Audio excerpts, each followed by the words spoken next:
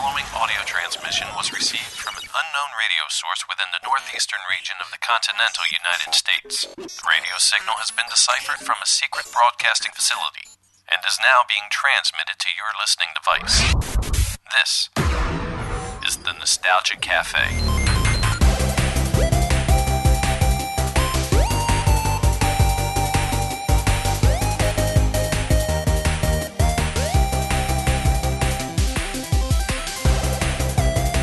And welcome back to the greatest memories of your childhood, the Nostalgia Cafe. We're glad you found us. I'm Dan Morrow. And I am Sam Seitels, and this music every time. It captures the essence of this show. Oh, I can't get enough of it. No, not at all. Dan, I brought you a surprise. Did you really? I sure did. Listen, I would have done this last time, but I didn't know. Is it Arnold? Is it Sylvester? And through that podcast, we all decided Sylvester. So, Sly. Without further ado, I brought a little something to add to our collection. See, for those of you who might have not heard, we have a little Mr. Rogers perler bead because I'm a grown man who plays with beads. We're going to take a picture right now. We got the beautiful Karen joining in with us. Let me put a little music to this one. Wrapped in toilet paper is my gift. Here we go. We're going to open this up now. Here we go. And we're going to open it. Well, only the finest for you, Rocky. As if this was He's glass. keeping it classy. Oh. There we go. Oh, look how cute. Little Rocky. Oh, that's me. Yeah. Put on my We're going to take a picture here. Taking away. There we go. Check out our Instagram. And he's going to go back on. He's going to go next to Mr. Rogers right there. The collection is growing. We're going to have a cool collection right now. Darn right. Little update. We're going to get the studio remodeled. We're getting new flooring and stuff. So we're going to have a new studio. And another little surprise. We're waiting for a call from the amazing Catherine Mary Stewart from the great 80s classics, The Last Starfighter, Weekend at Bernie's, Night of the Comet. I was watching a little bit of that today. So good. Yeah, I was watching a lot of Weekend at Bernie highlights and stuff. But we're going to go upgrading, and I think we may go video as well. Oh, you guys are hearing this as soon as I am. Yep, and I did secure the Nostalgia Cafe YouTube channel. Oh, yes. Moving up in the world. Absolutely. Yeah, I was going to say this space, I'm glad we have it, but it's just not up to par with what we're bringing. No, we bring thunder. We bring the thunder, ba-boom. We bring the thunder. Man. Let me just double check. I'm just going to make sure there was no... No, she said she'll be there. Sounds good. Thank you, Catherine. Sounds good. She'll be calling in about 2 minutes. So, and here I am wasting my phone all day. Yeah. Thinking I should charge this thing. But Charge it. I think it's going to be all right. How you doing, Karen? I'm doing great. How are you? I'm good. I'm a little loopy. As you heard, we were on the fantastic podcastic duo. We're recovering. We're recovering. You got to stay on your toes with those two guys. Yes, you do. With the fantastic podcastic duo, Andy and Ray. I've known them all my life. Have they always been like this? Always. Well, I've never had the pleasure of seeing them two together. Really? You know, Ray has always done his thing. Andy has always done his thing. They've never really done anything together until the podcasting started. Yeah. So if we bring the thunder, man, they bring the... I don't know. They bring the hurricane. Right? Yeah, they sure do. They bring the tornado. Yeah. We survived it, though. Mm-hmm. Yeah, we did. Yeah, we did. You can catch that. They're on Apple Podcasts. They're on Google and Spotify and all those listening platforms. It's the fantastic podcasting duo. If you want to hear the interview of me and Sam, if you want to get to hear excerpts of actually me and Sam maybe answering a question or two. This is true. Yes, Ray. Ray can talk. Yeah. Yes, he can. Ray was like, wait, reel it in. Sharing his feelings. He thinks everyone hates him. Everyone hates him. Ray Scipione, nobody hates you. We love you, man. No. But not as much as Catherine. No, you've become quite a new fan of Catherine. Okay, I'm gonna admit this to her when she calls.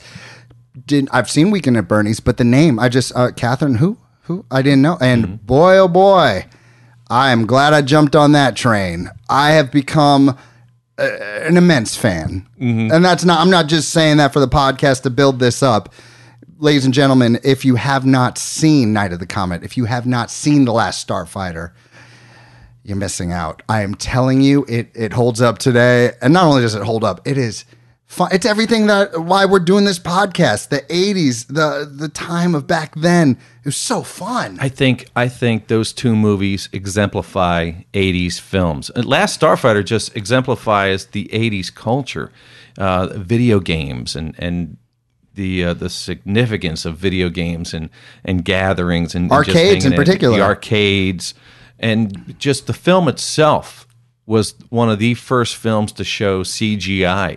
It was an actual gamble. This was at a time when it was definitely they were going to use models for everything, and they went ahead and just started to experiment with CGI. And this is it. Hold on for a second. The phone's ringing. Hello. Hello. Oh, snap! It's Catherine. Is this Catherine Mary Stewart? No, it's not. It's wrong number.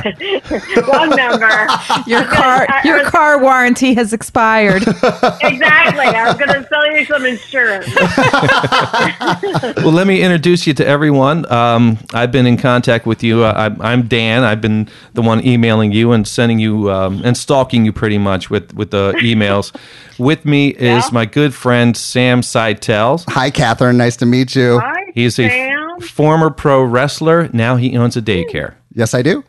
And with Yeah, I know you're about like two ends of the spectrum there. I know you don't see that story very often, and I just want to know. I want you to know that I'm a huge fan, knowing that your family were educators.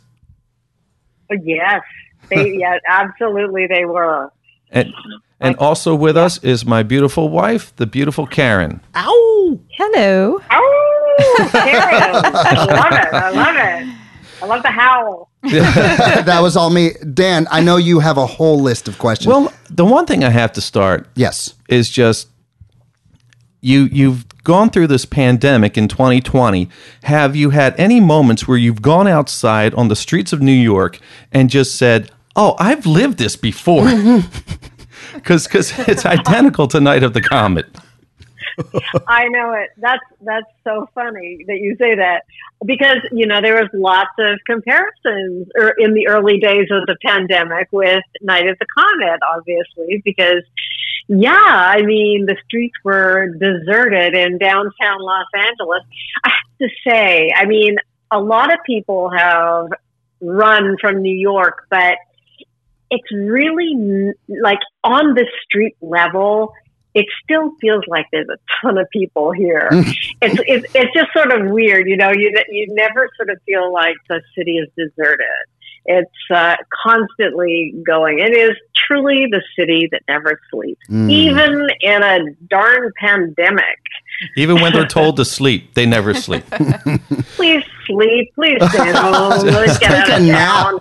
Just take a nap. I know. To this day, I think of you every time it's late at night. I'm coming home and I'm at a red light, and I'm thinking of the scene of you on the motorcycle where you're saying, "Should I not?" You know what? I'm just going through it, and it's because of you that I've racked up $3,600 in camera ticket in traffic cam fines. Not true. That's pretty funny. That's pretty funny. Sam, go ahead. Yeah, that was such a great scene, though. So much fun to shoot as well, because truly they back in the day, you could never do this again. That was like such an iconic scenario, because it cannot be duplicated. I'm not sure that it was. I don't know. Was that done in film historian? But did they shut the streets off? Was that done after hours or before hours, or? Well, it was. From my recollection, I have to get this, I sort of like guessing, but we shot around Christmas, and literally downtown LA was not a place where anybody lived. There were homeless people there a little bit, but mostly it was like banks and big hotels that pretty much put bankers up when they came into town to do, like meetings and things like that. So the city shuts down during the holidays. It truly used to. Now it's a huge hub for a place for people to live. It's the cool place to live now in LA. But at that time, during the holidays, it completely shut down. I would even go as far as to say it was pretty much shut down on weekends. But in retrospect, it's unbelievable that we could do that, because this also was a very small budget movie, as we all know. It was less than $1 million. Whoa! And I don't think we had the budget to like hire a bunch of cops to hold off traffic and things like that. We just sort of were clandestinely going to downtown LA shooting these little scenes. Again, it's like in retrospect, you look back at that and go, that's so unbelievable that we were able to do that. The whole final scene where, we do not cross against the light. That was downtown LA. And there was nobody there. Nothing. There was nothing there. Wow. So, Catherine, I have to be honest with you. My partner, Dan Morrow, and I, the way we do this show is I write a list of people I want to speak to, and he writes a list. Like, I'm an 80s baby, so I'm picking Ninja Turtles and, Transformers. And Dan Morrow was the one who picked you. So, I love you, Dan. Now, my friend Ansimo just passed out. He's a big fan. He's a big fan. Oh, my God. Fans of Catherine people are in love with you, first of all. Second of all, let me tell you something. So I'm late to the party, but now I want to host that party. I want an annual Catherine party. Let's do it. Yes. So I, for the first time, I'm watching these movies. Last Starfighter. I'm loving all of it. But there's one of them. One of them changed my life. I'm nervous now. Yeah, maybe you should be, because I have not been the same ever since I watched this little gem called Apple. Yep, that was a gem, all right. Oh my God. Diamond in the rough. No, I had to watch it twice, because the first time I had a couple drinks and I was like, is this just me, or is this movie like this? Yeah, and then you watch it sober, and then you go, no, it's better with drinks. Oh, yes. And maybe a little pot. 1,000,000%. I mean, first of all, it's absolutely bonkers. You are superb, and everyone's superb in that movie, but just one question. What? It's a simple question. Well, listen, I was... the Apple is what introduced me to showbiz in the first place, in terms of acting. I was a dancer. I mean, and I was in London. We're watching the trailer as you speak. And are you high at all? No. Sam and I are drinking, but that's very good. I've had a couple of glasses of wine myself. I actually think this movie actually might be getting us high. No, in all fairness, if it's a sign of the times back then. You had Xanadu. Robert Stigwood was putting out Sgt. Pepper's Lonely Hearts Club Band with the Bee Gees in Frampton. So it is a sign of the times. It was trying to fit into a genre, but it had this sort of skewed kind of canon film vision, which didn't necessarily fit into the American kind of flow of that particular genre. Mm-hmm. But I mean, they literally, Menachem Golan and Yoram Globus created this movie to break into the American film industry. They were big in Israel, but they created this because they thought this was going to break them in, and people would, sit up and take notice. But there's just like something lost in the translation somehow. Having said that, it's what I literally was training in London, and I went to this audition, and it was like a cattle call dance audition for this new feature film rock musical, and I was pulled out of the dance audition and asked to read for the role of BB, which I did, and they thought I was right for it. So that's what, it was completely random. You know what I mean? It was like, who knew? and the reason that I even went to this audition was by chance. It was like, I happened, on my way to class, I happened to run into a couple of my fellow dancers on their way, sort of walking in the opposite direction. And I was like, why aren't you going to class? And they're like, well, we heard about this audition and we thought we'd take advantage of it. And I thought, I'm going to tag along and see what happens. And part of the audition was, you know, having a song prepared, having this prepared, having that prepared. And I was just like, okay, here I am amongst all these 200 people, you know, dancing away. And so, I mean, it was just insane how I ended up in the role. No intention at all going into it. And I just went with the flow. And truly, I was BB. I was just this, you know, naive, sweet, very innocent green little, so incredibly green. But I had, you know, this dance background, which kind of nourishes this amazing work ethic. I mean, dancers are the hardest workers in the world. They truly are. Mm-hmm. And so I had that going for me. So I was very resilient. And I did this movie, and I loved every single second of it. Yes. I did. Well, good. I loved it. It was so fun. And look at the cast. Vladek Shabel, Joss Ackland. I mean, they had a couple of incredible actors in it, and incredible musicians. George Gilmore, Alan Love, Grace Kennedy. They were all professional singers and musicians. And then there was me. It was like, okay, and where do I go? Where do I go? You want me to say what? You know, so people great. got it. People fantastic. on set realized how bonkers this was. Well, I'm not going to say that, because and honestly, that one of the reasons I believe that The Apple is so incredibly it's a cult classic. Great. It's so incredibly great in its bonkersness is because there was such integrity behind it. You know, it wasn't done to be bonkers.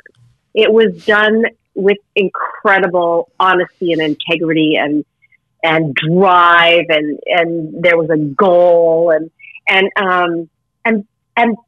I think that's in a weird sort of way, that's why, you know, people are drawn to it. If you try to make something bonkers, then it's like, oh, they're trying to be bonkers. Yes. You know what I mean? Yes. So it's sort of in retrospect that we go, yeah, that was pretty weird. My family's actually from Israel, so now that I know that, it's making a little more sense of how this happened.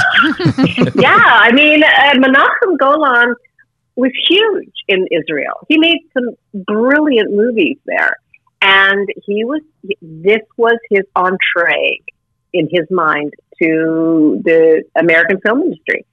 You got to start somewhere. Then you got to start somewhere. And, you know, he ended up creating Canon Films and whatever that was. But he made a mark.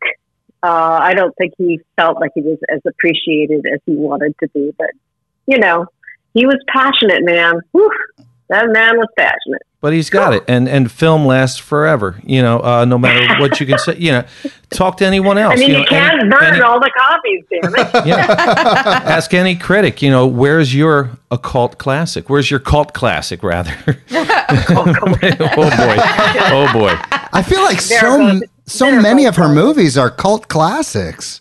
They are. Well, especially The Last Starfighter. That came out of nowhere, and it's underrated in many aspects. You could look at it at face value as a successful film of the 80s, but when you realize it was directed by Nick Castle, who is underrated as a director, and nobody even knows his first breakout performance. That's right. Yep.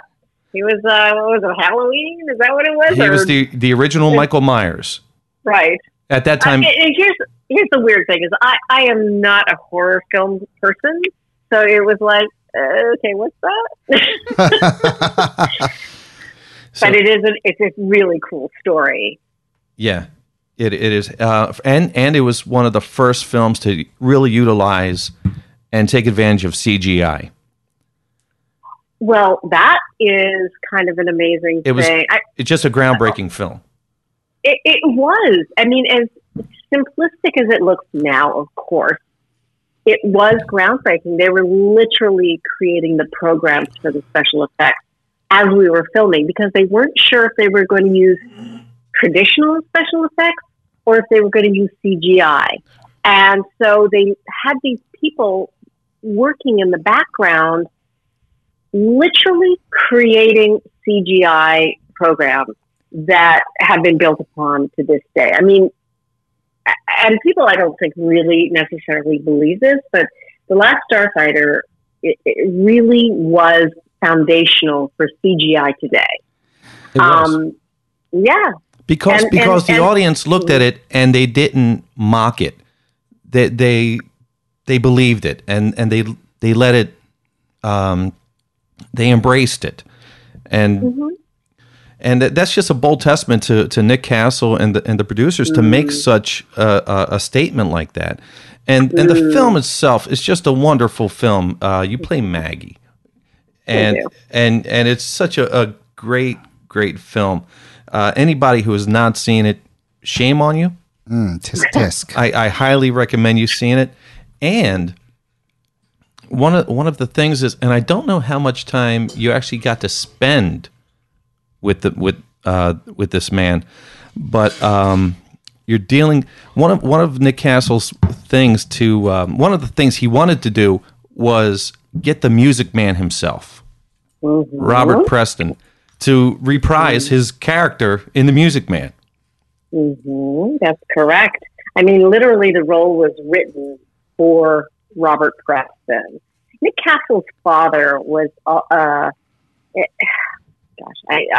really bad at this, but he was also very involved with like dance and musical theater, I believe. And, you know, you need to look this up. But no, I think he was. He was, I think. Because he utilized movements and stuff as Michael Myers that he learned from his dad. Oh. Like subtleties and stuff that he learned. Wow. Right. So that's sort of the root of the whole Robert Preston thing. It was sort of genetically ingrained in Nick Castle, but he loved Robert Preston and wanted to create this role for him, and Robert Preston accepted the role and was brilliant, of course, as he is or was. And it was his last feature film, actually, that he did. Oh. But, you know, I never got to actually be on the set with him, which was a drag. But I've heard lots of great stories from Lance. Lance just is a huge admirer of him and his work ethic again. This is Lance Guest, your co-star. That's correct. Because Lance was this young, you know, enthusiastic, sort of energetic actor, and he really was into rehearsing. And so he would, this is a story from Lance, I'm just sharing with you, that he would say, you know, do you mind if we just run it? And Robert Preston was just super gracious and was like, whatever you want to do, you know. If Lance didn't want to run the lines, he would have been fine with that. But Lance was really into, like, you know, really nailing the scenes before they actually shot. And I guess he was very gracious about that. But I did get to finally meet him when we were doing some reshoots at the studio. And he had apparently been in there just before me and was leaving when I arrived. And I was introduced to him. And he took my hand and he looked me just straight in the eye, and he said, "It is a pleasure to meet you. And he kissed my hand, and I was just like, because he's a beautiful man. I mean, what you see is what you get, is what I feel like. You know, he's just a beautiful human being, and he had this sort of halo of gold stardust around him. And I was young and in my 20s, I guess, at that time, or young 20s, and I don't know how old he was, probably 60-ish. And I was like, I love you. Basically how we're feeling talking to you right now. That's so sweet. So I'm new to these movies, and yes, there's the CGI, and correct me if I'm wrong. I might just be saying this off my from what I think, but the reason why I love this movie so much, all your movies, it doesn't rely so much on the special effects crazy. Yeah, it's there, but there's also these like really awesome characters that you can relate to, you can connect with. Like, you're an awesome character. Your boyfriend's an awesome guy. Like, I felt that. I feel like the movies nowadays take advantage of that CGI, and it's cool to look at, but can you connect to it? I don't know. Yeah. No, there was a really good story behind the film. Yeah, I mean, the story itself of the film, it's just a great story, and the effects just add. It was that nice little icing on the cake, and you know, it held on. It held its own, just the story alone. It was just a good. Because if it was just CGI, I mean, 1980 something CGI isn't going to impress anyone now. But man, I was so into you and just the. Are you agreeing? Like, do you think that they're relying too heavily on CGI now as opposed to actual character development? I do. Well, I think that's one of the reasons these films from back then that are, you know, character driven it's kind of this huge tsunami of nostalgia going on nowadays. You know, especially with the, you know, kids that watch these movies, it may have been kind of a pivotal time in their life as well. Maybe it was this was maybe the first movie you got to go see without your parents or something like that, and it was safe to go see. I think that has something to do with it. I think VHS has a lot to do with it because it was available on VHS, and perhaps, you know, both parents were working. You'd come home from school and you'd throw in, you know, Last Starfighter or Night of the Comet or something like that. And that would be, to a certain degree, your babysitter for a while, a harmless kind of babysitter. But I also thoroughly believe that there's a real lack of character-driven, relatable movies, especially, I hate to say American, but there's the industry is money driven completely nowadays, and I feel like the people that are in power and in control, they're not artists. They're not there because they want to see great art. They're there because they want to make a ton of money, and so they could piggyback on whatever the last thing was that made a lot of money. It's very corporate driven. It's very corporate. Tim Burton was working on a film for Disney, and every time he was doing something, Disney was saying, and I believe it was Disney, they were saying, well, you have to think more of the action figures that we're going to be making. And everything was going to be branded, and he walked off the film. And it's during the 80s, you had a lot of investors who just loved movies and thought and they wanted to cash in on it. And some of them were from little shady areas. You know, some of them had shady backgrounds, but they loved films and they wanted to be a part of the industry. And that's why you had a lot of companies that never got to the 90s because the businesses just fell through. They didn't know how to run a film business, but they loved it so much. And that's why they would throw so much money into it. And then Coca-Cola and all the Japanese corporations started buying things up, and it was more product driven as opposed to stories. You know, because Last Starfighter is pure Joseph Campbell. So much heart. You take a kid from nowhere. It's Luke Skywalker. You take him from out of nowhere, and you give him this adventure. He's got a mentor, and he just goes on this quest. and he's from a relatable place. You know, it's not even like a lot of people say, "Oh, you took the theme off Star Wars." Well, Star Wars is, you know, I guess you can relate to it on a certain level, but I mean, this kid was from a trailer park now, you know, and then he gets thrust into this extraordinary situation, but he's still a real human being that we can relate to. He lives in this trailer park. He wants to go out on a date with his girlfriend. He can't because he's got responsibility as mom and a single mom. And, you know, he lives a very simple life. He can't get into the college that he wants to get. These are issues that are relatable now as they were back then, you know, and I think that's a quality that is missing in a lot of movies, is that you look at this junk and you go, "Oh, that's fantastic," and your adrenaline is off the charts and blah blah blah. But you go home and you sit there and like remember all the characters and relate to them. And I don't know that you do. I mean, talk about them 30 years later. Exactly. Well, it's very Go ahead. I'm sorry. I do think it goes back to what we talked about the last one with they're just redoing everything from that time period. It's just a rehash. Now, it's just they're just recycling. Yeah. Let's what about going from Maggie, the girl next door, to Regina, the badass zombie killer? Such a badass. Damn right. Yeah. Well, I mean, one of the things that really attracted me to that character was, you know, I was cast in lots of junk where I was the girl next door, from Days of Our Lives, you know, the first Caleb Brady, the virginal nurse, blah, blah, to, the Last Starfighter, where I was the girlfriend that was, you know, I love the character of May, I have to say.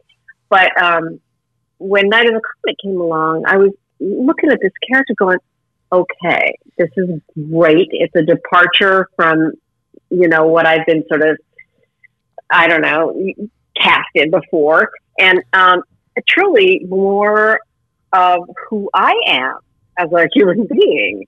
And I love the badass zombie killer. Damn right. I'm such a fan. I mean, oh my God, I'm such a fan. I grew up being a badass zombie killer.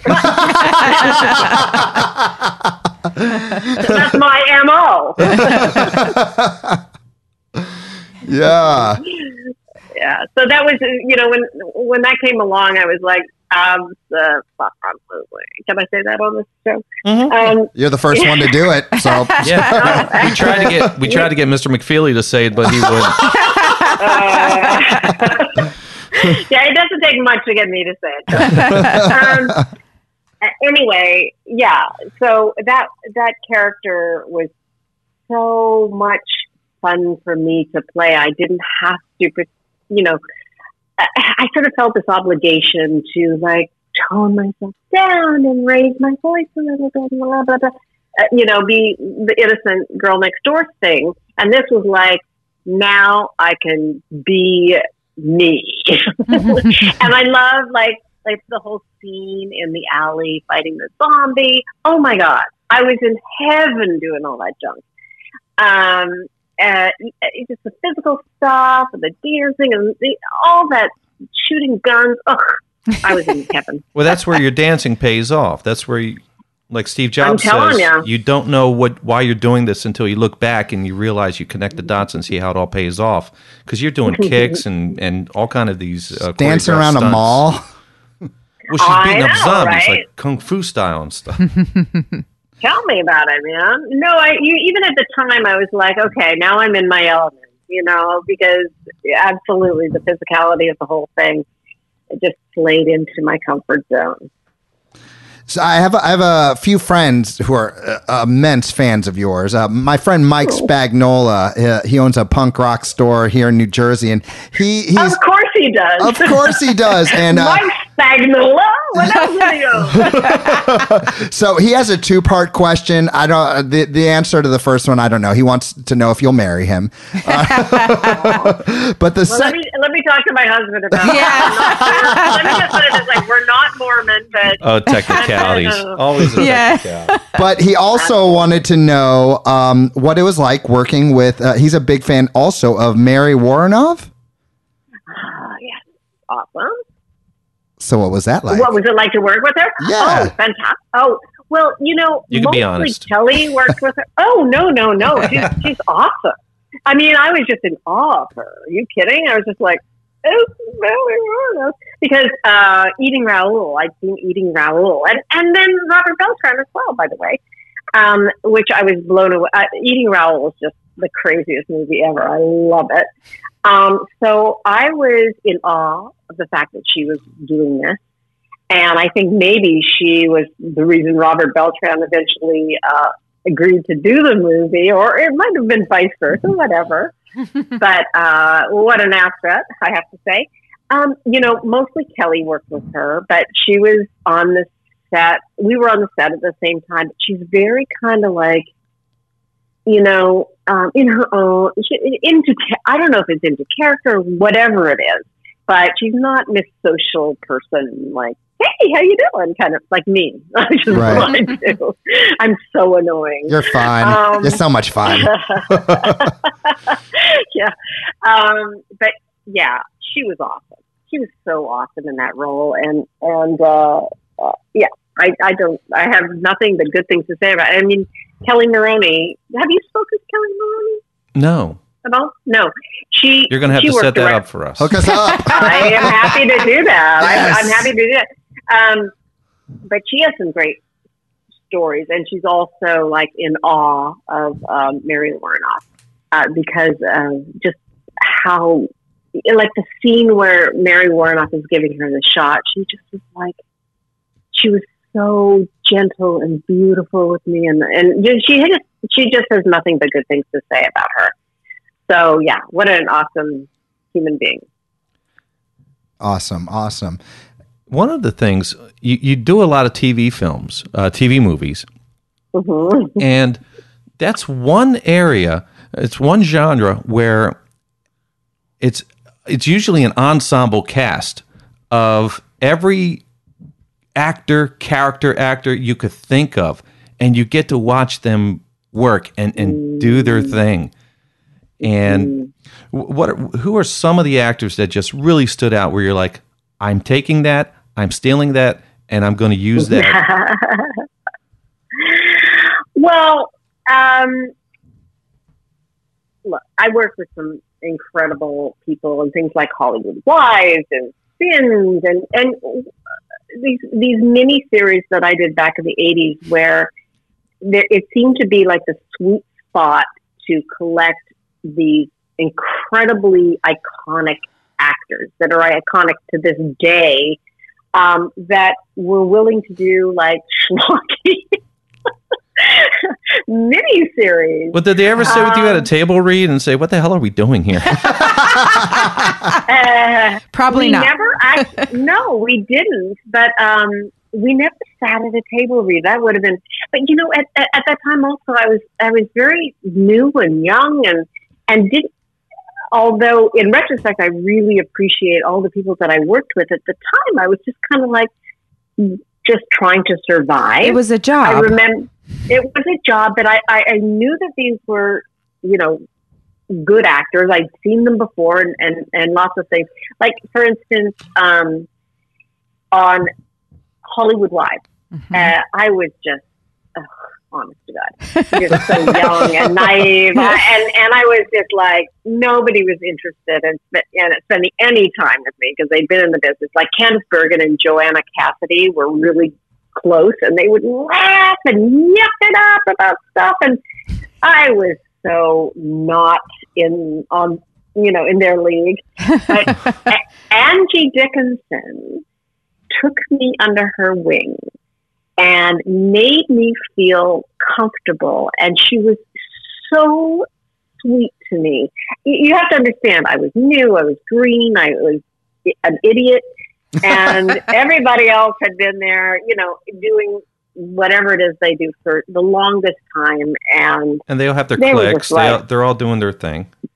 Well, they're doing their thing. I mean, I don't know. They just weren't. Like you said, it was a huge cast, and they're not going to be like, oh, there's Cassie. Let's be friends with her. I just kind of hung out, and I guess I watched. I remember Stephanie Powers said to me one time. I had some little scene with her, and she said to me, when you talk to me, look me in the eye. Never look away. Just look me right in the eye. Whoa. That was her acting tip for me, which was great. But the only other person that I really kind of am in awe of and remember well is Rod Steiger, because not only was he in that, but he was in another mini series that I did called Passion in Paradise, which with Armando Sante, right? That's correct. He played my father, Rod Steiger, and I'm just like, I don't know. I feel so sort of grateful for the people that I have been like able to work with, and I probably didn't appreciate it as much as I should have at the time, for sure. I mean, Anthony Hopkins was in Hollywood Live. Mm-hmm. It's insane, the people that were in that. Mm-hmm. Sins was like an insane cast. I mean, I'm looking it up here so I could actually be. I'm seriously looking up my own IMDb. Well, it was a little bit ago. I get that. I don't remember what I did last week. So, hello, thank you very much. Me too. I can relate to that. But Joan Collins. I played the young Joan Collins. Yes, which is a weird casting right there. But Jean-Pierre Aumont. Stephen Burkhoff, Joseph Bologna. Most of these people aren't even around anymore. Mm-hmm. Cappuccine, James Ferrantino. I mean, it was a cast of thousands. This was Giancarlo Giannini. I mean, this was like Dynasty Knots Landing time, that's right? Carlo. Yeah, this was. Yeah, exactly. And there was lots of money in like television. Yes. So I think these guys also were not necessarily getting movies that they wanted to get. So they were like... Do the miniseries. Mm-hmm. Doing the mini. Gene Kelly was in them. Gene Kelly. And I'm a dancer. Come on. Right. Although I didn't work directly with him. But they must have been getting some money, probably. I mean, a lot of these things were spelling things, and he was making a ton of stuff. So, but just... And I got to go to France and work in France for 3 weeks. It was a really fun time. The 80s were fun. Right? That's why we're doing this whole podcast. Yeah. And you were on fire in the 80s. You were doing shows like Knight Rider. You were doing, then of course your films. You had The Last Starfighter. You're the hometown small girl. You're doing the Night of the Comet, where you were the badass zombie killer.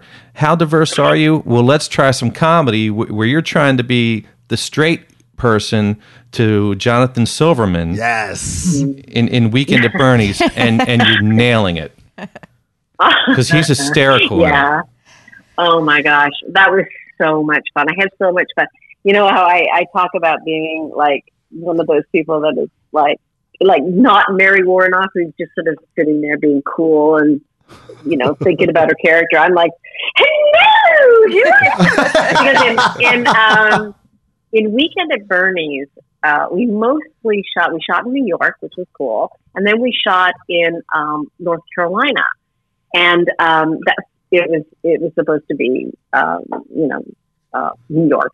But like Hamptons, in Hampton in New York. But we shot in North Carolina, and they just kept, instead of flying me back and forth from LA, they just kept me there in North Carolina. And so whenever it was I got to work, I was so excited to work because I was bored. It would be like 2 weeks off and then a couple of days of work and then a couple of weeks off. And I'm like, oh my God, just take me now. And so when I go to the set, I'd be like, hello, I'm I'm here! Yay!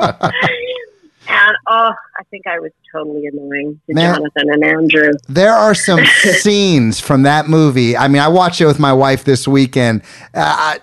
Can we talk about the scene where you go to his house or his parents' house? That's right, the apartment in New York. Oh, and he just digs a hole deeper and deeper. Oh, I love that scene. Me too. So fun. That whole scene was so much fun to do. And Jonathan is just such a lovely guy. I love Jonathan Silverman so much. And then his father comes out, you know, and you know who played the father? Who played the father? You know? Who? Ted Kotcheff, the director. That was the director? Yeah. That was the director. And Andrew McCarthy, who is a director now, directed that scene. Oh, that's great. Oh, that's great. Yeah. Hey, I said that. That scene, by the way, is on her lines. Husband and wife rivalry here. Yeah. Give the girl a break.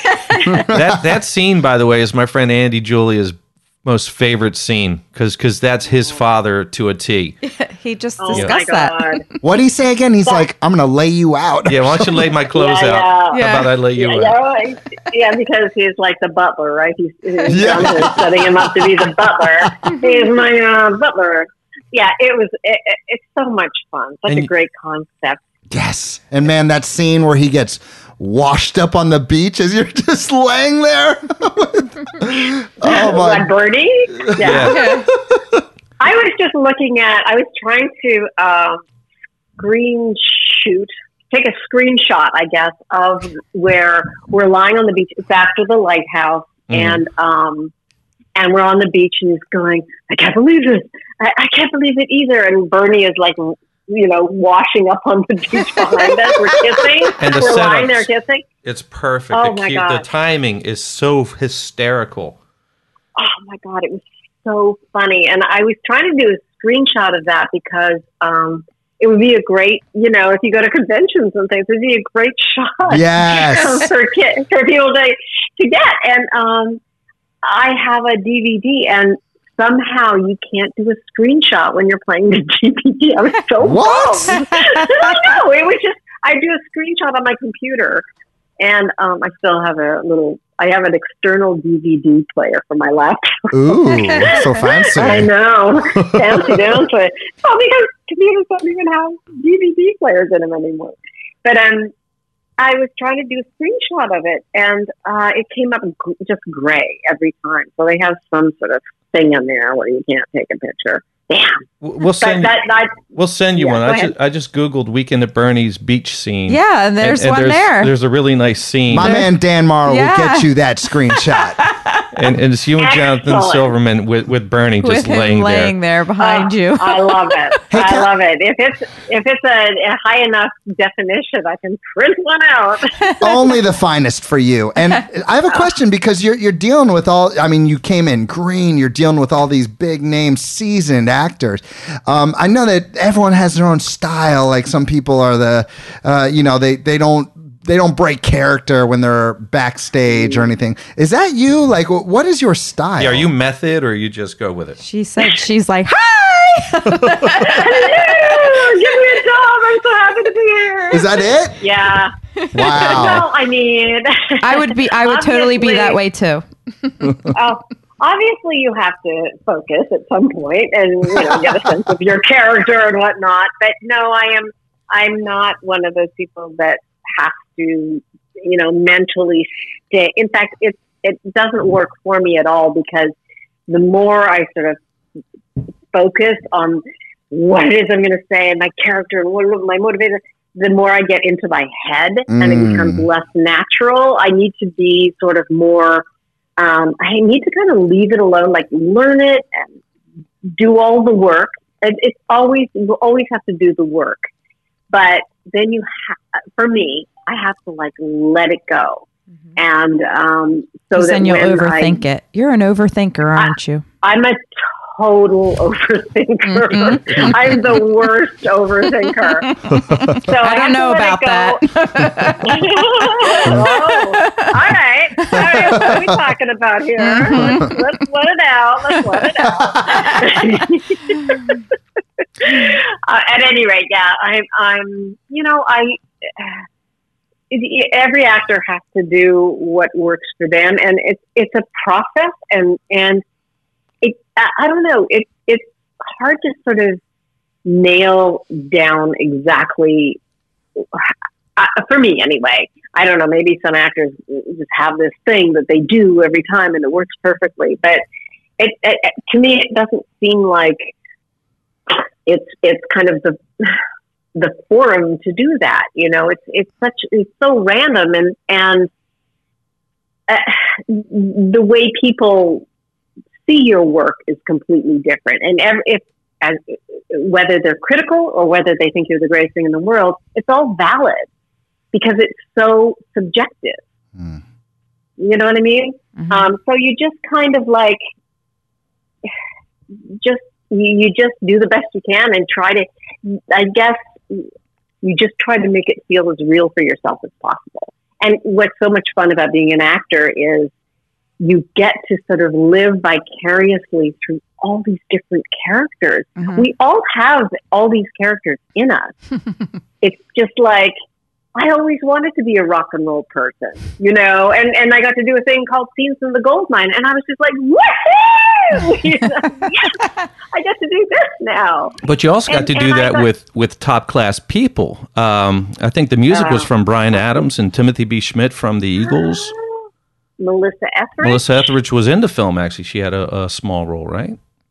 Well, yeah, I guess she was. I'm not sure if she ended up in the final cut, but she was up and coming at that time. She wasn't Melissa Etheridge, and Timothy B. Schmidt was in the movie for sure. And I was just like, growing up, I was like a massive Eagles fan, and when he was in it, I was like, I love his voice so much. Yeah, oh my gosh.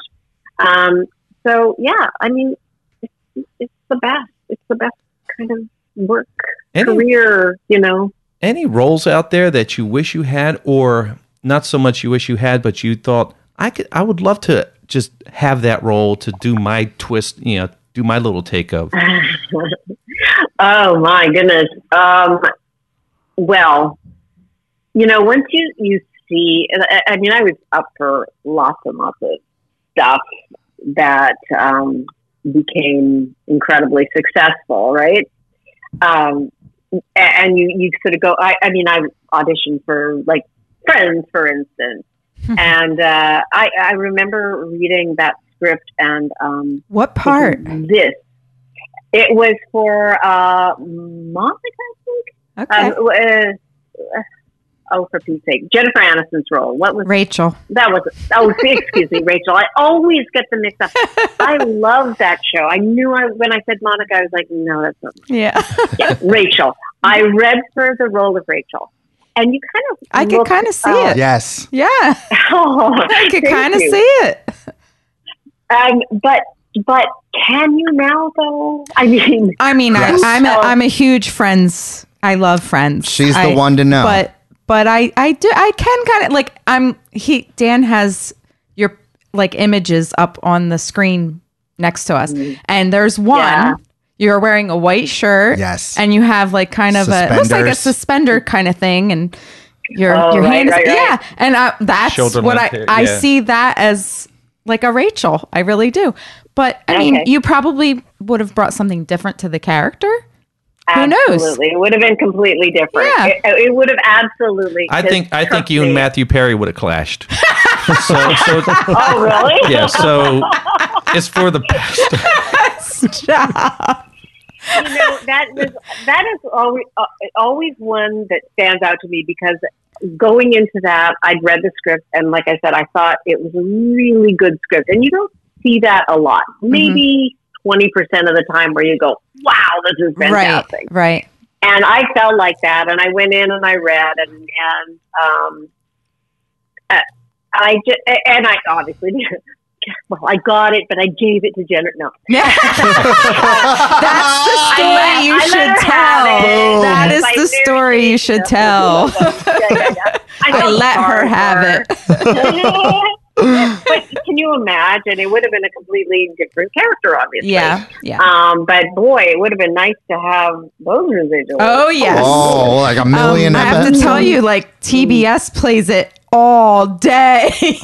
Yeah, it's a great show. And my kids are actually now getting into it.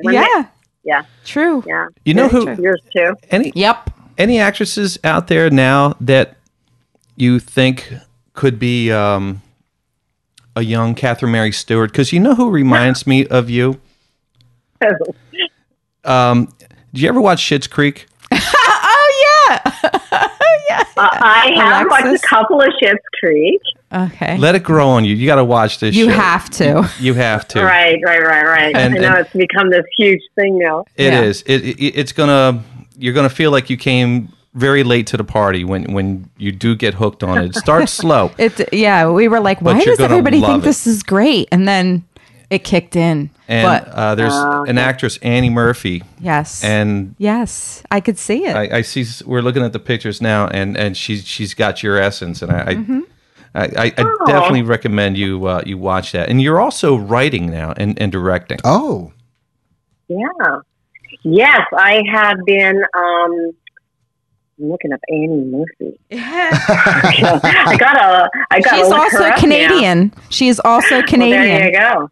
Oh, there she is. Was she? Did she play the daughter? Yes, Alexis. Yes, Alexis Rose. Okay. Mm-hmm. Right. Yeah. I mean, that was shot in Winnipeg or something. All Canadian. Yeah. I have never really thought about who would, be a young Catherine Mary Stewart. But what was the question? I mean, because I think there's a lot of advice you can give to some of these young actresses. Did you ever think about? Do you give classes or anything? Mentor. Oh, right. You were talking about writing and all that other stuff. Yeah. Yeah. It's interesting because recently I've been approached.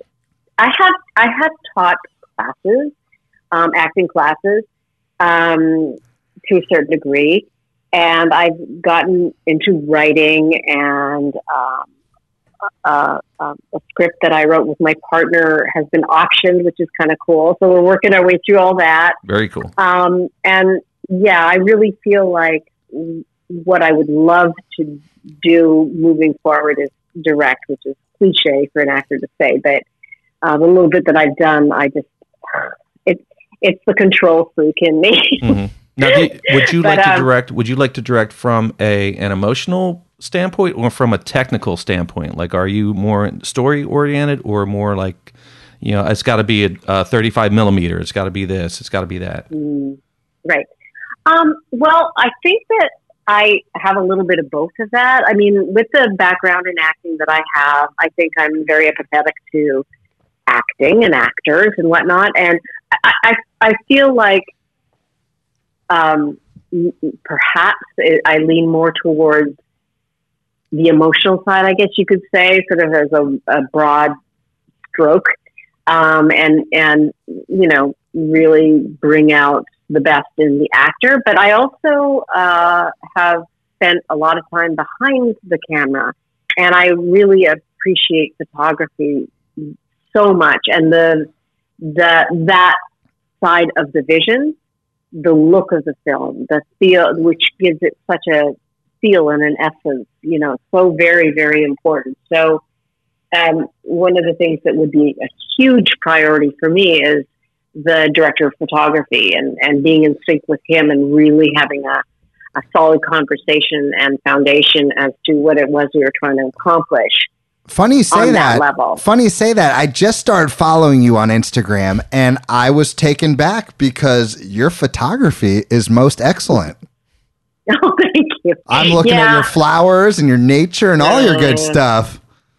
Yeah, I have a thing, #nature on a leash, because I live in New York, so it's like these poor little flowers, struggling to get through like fences and things like that. Crack in the sidewalk with a little flower rose from the concrete. Exactly.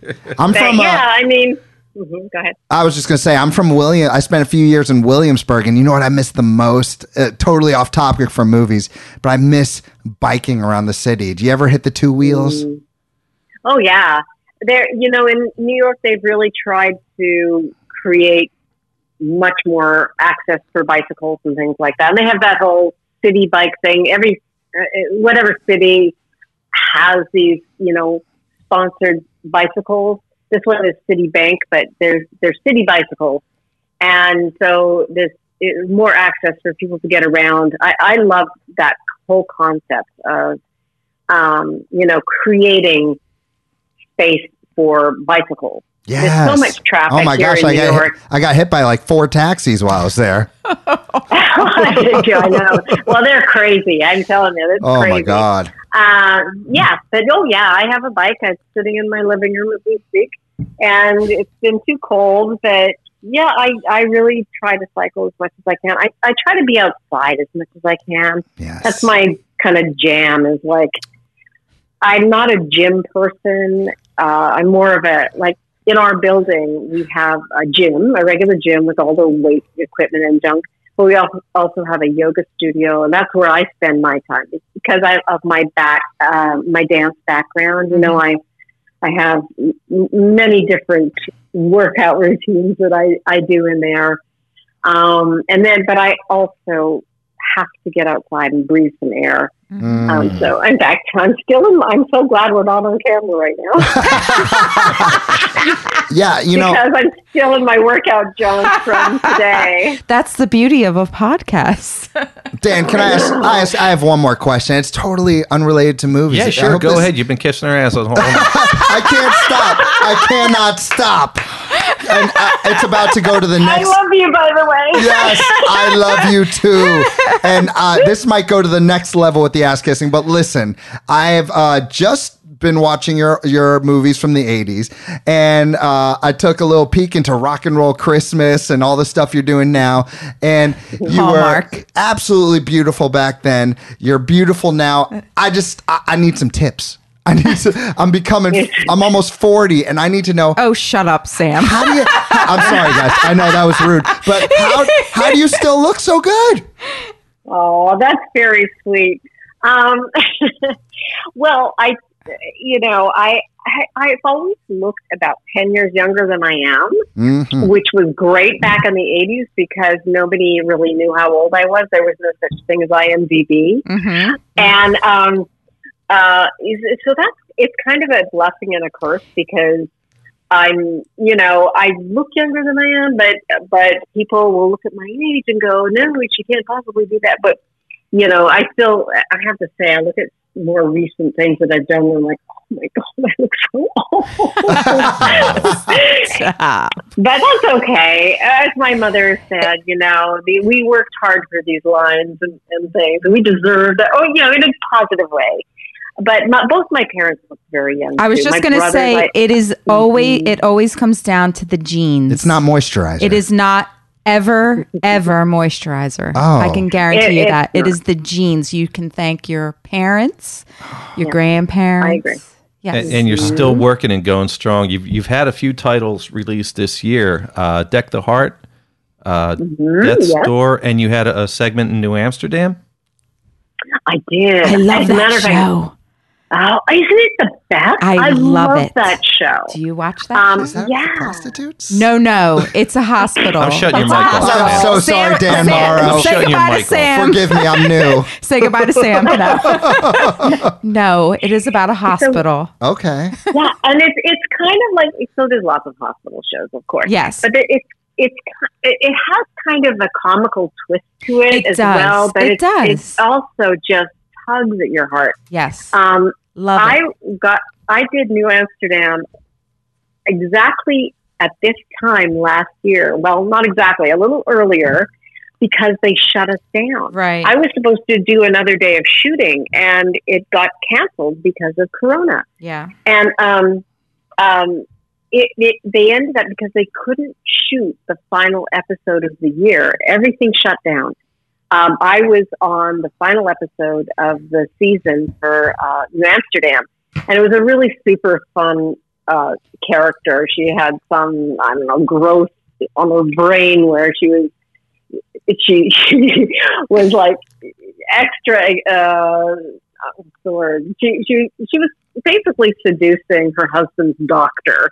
Oh. Not because she wanted to necessarily, because but because there was she something had wrong some with her weird brain. thing going on. Right. Yes. Right. So she was in the hospital with her husband who was sick, and she was like seducing his doctor. It's really funny. It was a really, really super fun role to play, and it was also like exactly when COVID happened, and I just felt so grateful that I got the job before this whole shutdown. So I had a great time. It's so funny you bring that up because I was just talking to the director of that show today and looking at some of looking at the episode. Because it was more of a little comical thing for me to play again, which I miss playing. You know, I play a lot of dramatic roles, I guess. Mm-hmm. Yeah. Or these days, I play sort of the alcoholic mom, which I have to say is also very fun. Being the mom, like, is there no? Okay, this might be a dumb question, but I'm a teacher. There's no such thing as a dumb question. Is there any? Exactly. Is there any chance for a Starfighter Part 2? Well, there is. There's a huge chance, apparently. I mean, get out of here. They have been talking about this for a while. Jonathan Betchell, the original writer of the script. So there's this whole thing now with the Writers Guild of America where after 30 years, like Universal owned it for 30 years, but after 30 years, the rights to the script are turned back over to the writer. And so he now controls it. He owns it again. So he owns can shop it to property. other studios. Exactly. And this has been something they've been talking about. Nick Castle, a decade ago, Lance and I and Nick had lunch, and he was telling us all about the sequel, the idea for the sequel. But they had to get the rights from Universal, and they were working on that.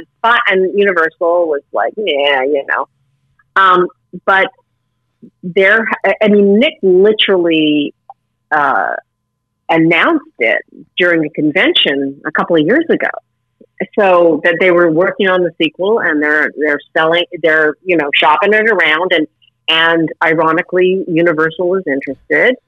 So yeah, it is totally out there. You know what? Tell him to forget the studios and go straight to the streaming services like Amazon and Netflix and stuff. Because good idea. Yeah, yep. That's the way to go. Good idea. Yeah, and it would be if we're going to do a sequel. You know, how can you lose with the original writer? And I think Nick Castle's involved as well. So that would be fantastic. Yes, the original actors must be in it. It's like the next or the last Starfighter. The next last Starfighter. There's so much you could do. Sam, I'm going to give you the last question. Oh man, you've answered so much for me, but like. Honestly, I would love to know because I'm have I made it clear I'm a fan? Oh my gosh, Sam, stop it. All right, I'll stop. It's embarrassing now. I'm so sorry. I'm turning red. Listen, I just want to know future. Is there any roles in the future that you definitely want to hit? Like, is there any type of character that you haven't gotten to play yet that you would love to play? Oh, wow. That's a big question because I sort of go, it's like, what is out there in the universe and will it come to me? I mean, it's almost like with each thing that is presented to me, is this something I want to do? It's hard to sort of say this would be the ultimate role because I feel like, in a way, I'm waiting for somebody to show that to me as opposed to me like looking for it. Right. I think that there's so much room for female character driven movies. I know this is a cliche kind of conversation these days is, empowering, females and directors and all that junk. It's important and it's time. But there's so much that I think women can bring to characters that hasn't really been mined yet. Mm-hmm. And I can't wait to see what people come up with. But as a sort of I guess mature actor, you could be a divorcee mother of 5, badass zombie killer. Ooh. That drinks too much. That drinks too much. She's had one too many bottles of wine. That's right. But it's kind of cool being, I guess having been around as long as I have. You just almost described me. But I do feel like I have so much that I can bring now in a way that I just kind of like sort of touched on before. So it's exciting. I mean, there's so much. I mean, the script that I've been working on, I'm not going to give anything away, but the female character, it's about a mother and daughter. It's a mother-daughter story, but they're both incredibly complicated characters. And I'm really looking forward to that. That would be a project for me to direct and to be in as well, to play the female lead or the mom, I guess. Mm-hmm. But it's incredibly challenging. It will be very challenging, but very real, very relatable on so many levels in a contemporary way. So that is something I'm really looking forward to pursuing, and hopefully it'll, come to fruition. And people can find you at CatherineMaryStewart.com. That's correct. Actually, my site is down at the moment. So, yeah. Oh, I've been working on that for a while. But Facebook, Catherine Mary Stewart, on Facebook and Twitter and Instagram. And I love hearing from people. And I get emails at info@CatherineMaryStewart.com. So if anybody wants to be in touch with me that way, but I really, really try to stay in touch with people or stay on top of, messages and things like that. So I can vouch for that because I emailed you and you answered immediately. Mm-hmm. Thank you. The email is like really the most direct. Yeah. Mm-hmm. You're welcome. My pleasure. This has been so much fun. Yeah, it has.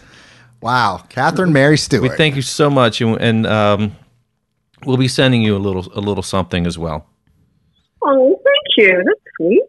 All right, well, thank you so much. Is it sweet? Will it be sweet? If you want it to be. Yeah, Sam will get you. Sam. And if you ever write a role for a pro wrestler teacher, I'm your guy. I love that. I just love that so much. I will keep you in mind for sure. We'll have to maybe we can fit you into my script. We'll have to send you a picture of us at your email so you can see what we. Yeah, we will. Yeah, absolutely do that. I would love that. That would be so much. You're welcome. You rock, Catherine. Have a great New Year. Yes, you too. Thanks, guys. Bye-bye. Bye. Bye. Woo. Bye-bye. Bye-bye. Take care, you guys. See ya. You too. Dude. No, you first. Oh, she's still there. She's still there. She wants you to hang up. We were just about to talk about you hang out first. Okay. This little love fest. Are we gonna be one of those? We're gonna hang on the phone until one of us gives in. That's right. You hang up first. I love you. Okay. No, I love you more. No, I love you more. I'll count to 3. One. Oh my God. 1, 2, 3. Toodaloo. Bye. All right. Bye. We just hung up on Catherine Mary Stewart. No, she hung up first. She did? Well, how cool was she? I haven't done that since talking to you. I was 16 years old.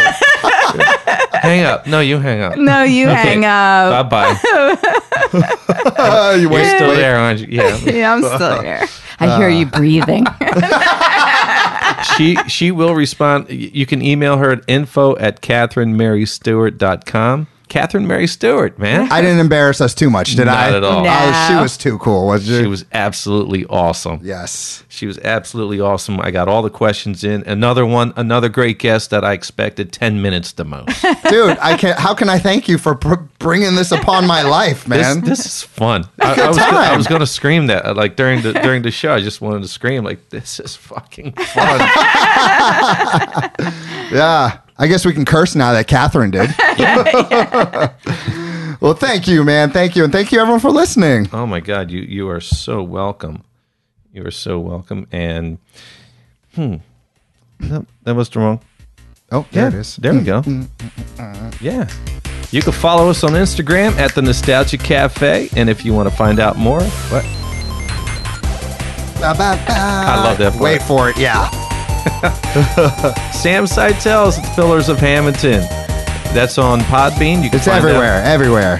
Okay, Dan Morrow's show as well. You can find that all listening platforms. The beautiful Karen Lynn, you can find her at Embellished by Karen Lynn on Instagram. We love you, Karen. Love you too. What's going on with Pillars of Hamilton? Pillars of Hamilton, we got an episode dropping tomorrow. I'm still talking to the good people of Hamilton. It's a good time. Sounds good. Have a great night, everybody. See ya.